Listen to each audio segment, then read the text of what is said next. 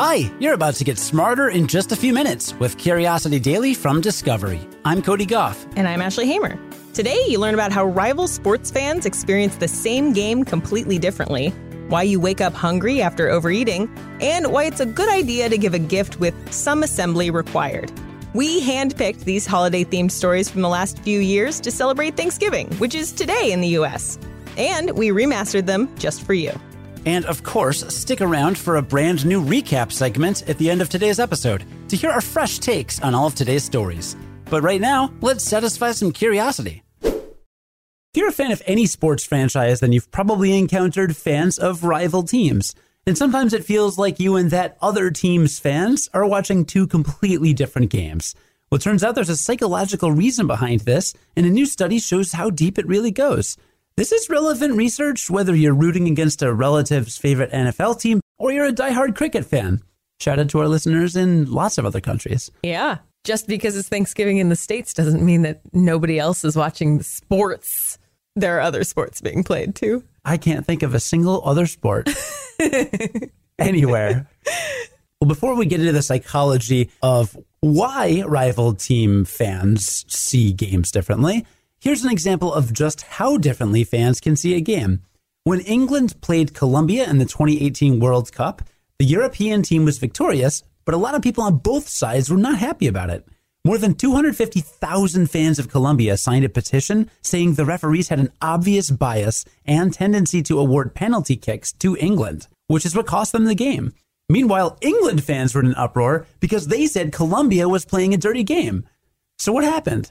In a new study, psychologist Timothy Andrews rounded up fans of two professional football clubs in the English Premier League, Manchester United and Chelsea. That's football in the non-American sense, also known as soccer here in the States. For this study, fans of both teams watched the same highlight reel of the teams playing each other while their brains were scanned in an MRI machine. The MRI showed that the parts of their brains associated with visual perception matched up with each other pretty closely. But as you might have guessed, they felt very differently about it. The frontal and subcortical regions of their brains were about as different as they could be. Those are associated with reward, identity, and movement control. The greatest difference was in the nucleus accumbens, which is central to the brain's reward system. Fans of rival teams had a virtually opposite response in their nucleus accumbens, but fans of the same team matched up about as well as the visual areas matched up. It's an important lesson in how group dynamics and in-group bias form in the brain, even as we all see the same events play out in the real world. So try not to get too upset if a relative gets overly excited on game day. After all, the holidays are a time for giving thanks and not throwing tantrums. Tell me if this sounds familiar. You ate a ton of food last night, yet you woke up hungrier than normal. What's the deal with that? Well, it turns out that there's science to it, and a way to avoid it when your next big holiday meal comes around. So after you eat any meal, your blood sugar, or blood glucose, rises. In response, your pancreas douses your bloodstream with insulin, which travels around to your cells and tells them to let that glucose in. The cells either convert that glucose to energy or store it to, hopefully, use it later. When you consume a whole lot of sugar and starch, like in the form of mashed potatoes, stuffing, rolls, and pie, your glucose levels spike, leading to an emergency response from your pancreas. It floods your bloodstream with insulin, forcing all that sugar into your cells and dropping your glucose levels in what's infamously known as a sugar crash. Here's the thing. All of this is more pronounced at night. Research suggests that your blood glucose is naturally higher after an evening meal than a morning meal, and that level also fluctuates a lot while you sleep, which means your insulin levels fluctuate a lot too. So if you flood your system with sugar before bed, you're likely to have one mother of a sugar crash by morning. Combine that low blood glucose with dehydration from too much salt and alcohol, and it's no wonder you wake up ready to go for round 2. There are more holidays around the corner, so here are a few tips for next time. First, try to go heavier on the protein and lighter on the carbs at dinner. Protein has a less pronounced effect on blood glucose, and it tends to make you feel fuller faster. Second, try going for a 15-minute walk 15 minutes after dinner. Studies suggest that light to moderate exercise after a meal can help balance blood sugar levels. Then you can go to sleep feeling good and wake up feeling normal. Good luck! Shopping for gifts can be hard. Sometimes it seems like the better you know someone, the harder it is to decide what to get them. Well, if you're stuck, take some advice from psychology. People value an item more if they put it together themselves. What's the last thing you put together? Probably something from IKEA. Something from IKEA, you say? Interesting. There could be something to that. In 2012, a variety of researchers teamed up to study what they call the IKEA effect. That's the idea that people value something more when they put it together themselves. For the study, they asked college students how much they would pay for a black IKEA storage box. Half of the students actually had to put it together, while the other half just got a fully assembled box and were asked to inspect it. Those who built the box were willing to spend more than those who got the box already assembled, as in 63% more. But it gets better. In another experiment, they gave volunteers high-quality origami paper and instructions on how to fold either a crane or a frog. Again, some participants put them together themselves, while the rest simply put a price on the finished product. When the researchers showed the origami pieces to the passive group of participants who didn't put together their own origami, they mixed in some masterful pieces created by experienced origami artists. And yet, still, the volunteers who had put together their own origami were willing to pay more, nearly 5 times more. IKEA isn't the only business taking advantage of the IKEA effect either. How about farms that let you pick your own pumpkin at Halloween or cut down your own tree at Christmas? And why do you think DIY frozen yogurt shops are so popular, let alone Build-A-Bear? Just keep in mind that when people did not finish assembling their pieces, that extra value they placed on the item vanished.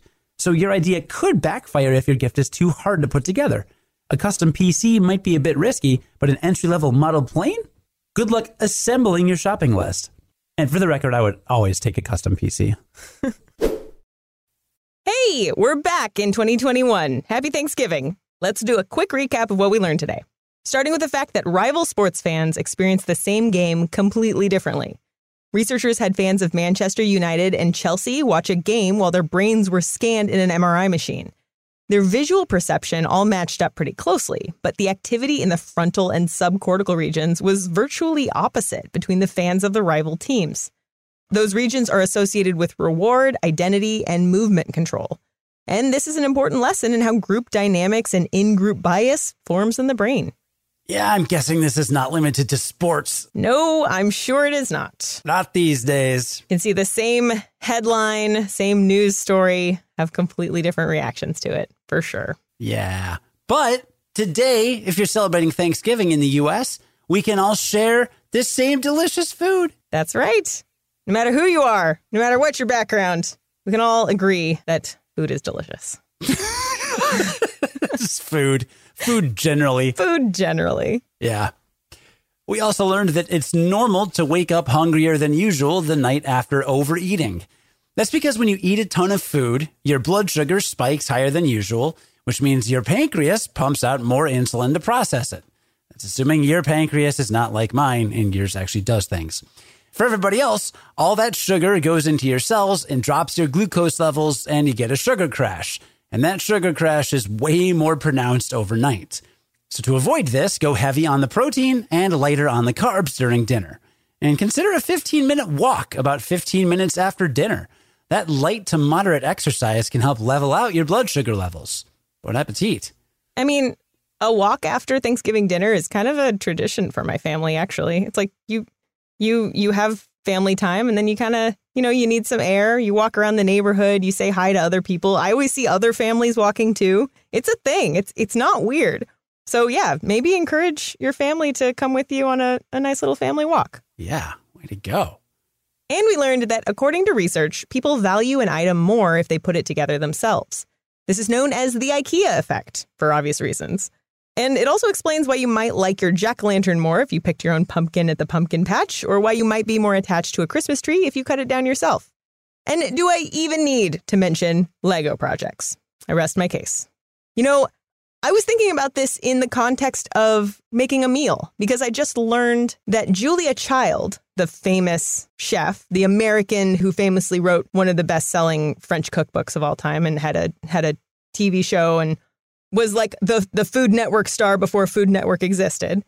When she had people over at her house, she had everyone get in on preparing the meal. She had guests chop carrots and, wash vegetables and do things to help the meal come together. And I could imagine how that would make the guests enjoy the meal more because they saw what went into the meal. They helped do it. There's more value in it for them. And I feel like that's a really good lesson for right now when, you're cooking a ton of stuff for Thanksgiving. Why not put some guests to work? I used to fight with my sister over who would get to put the cheese packet in the macaroni and cheese. Yeah, totally get it. That's great advice. Yeah. Today's raters were Ruben Westmus and Ashley Hamer, who's also our managing editor. Our producer and audio editor is Cody Goff. Happy Thanksgiving once again. Go team, whatever that means. For me, it probably means League of Legends, but it's fine. And then join us again tomorrow to learn something new in just a few minutes. And until then, stay curious.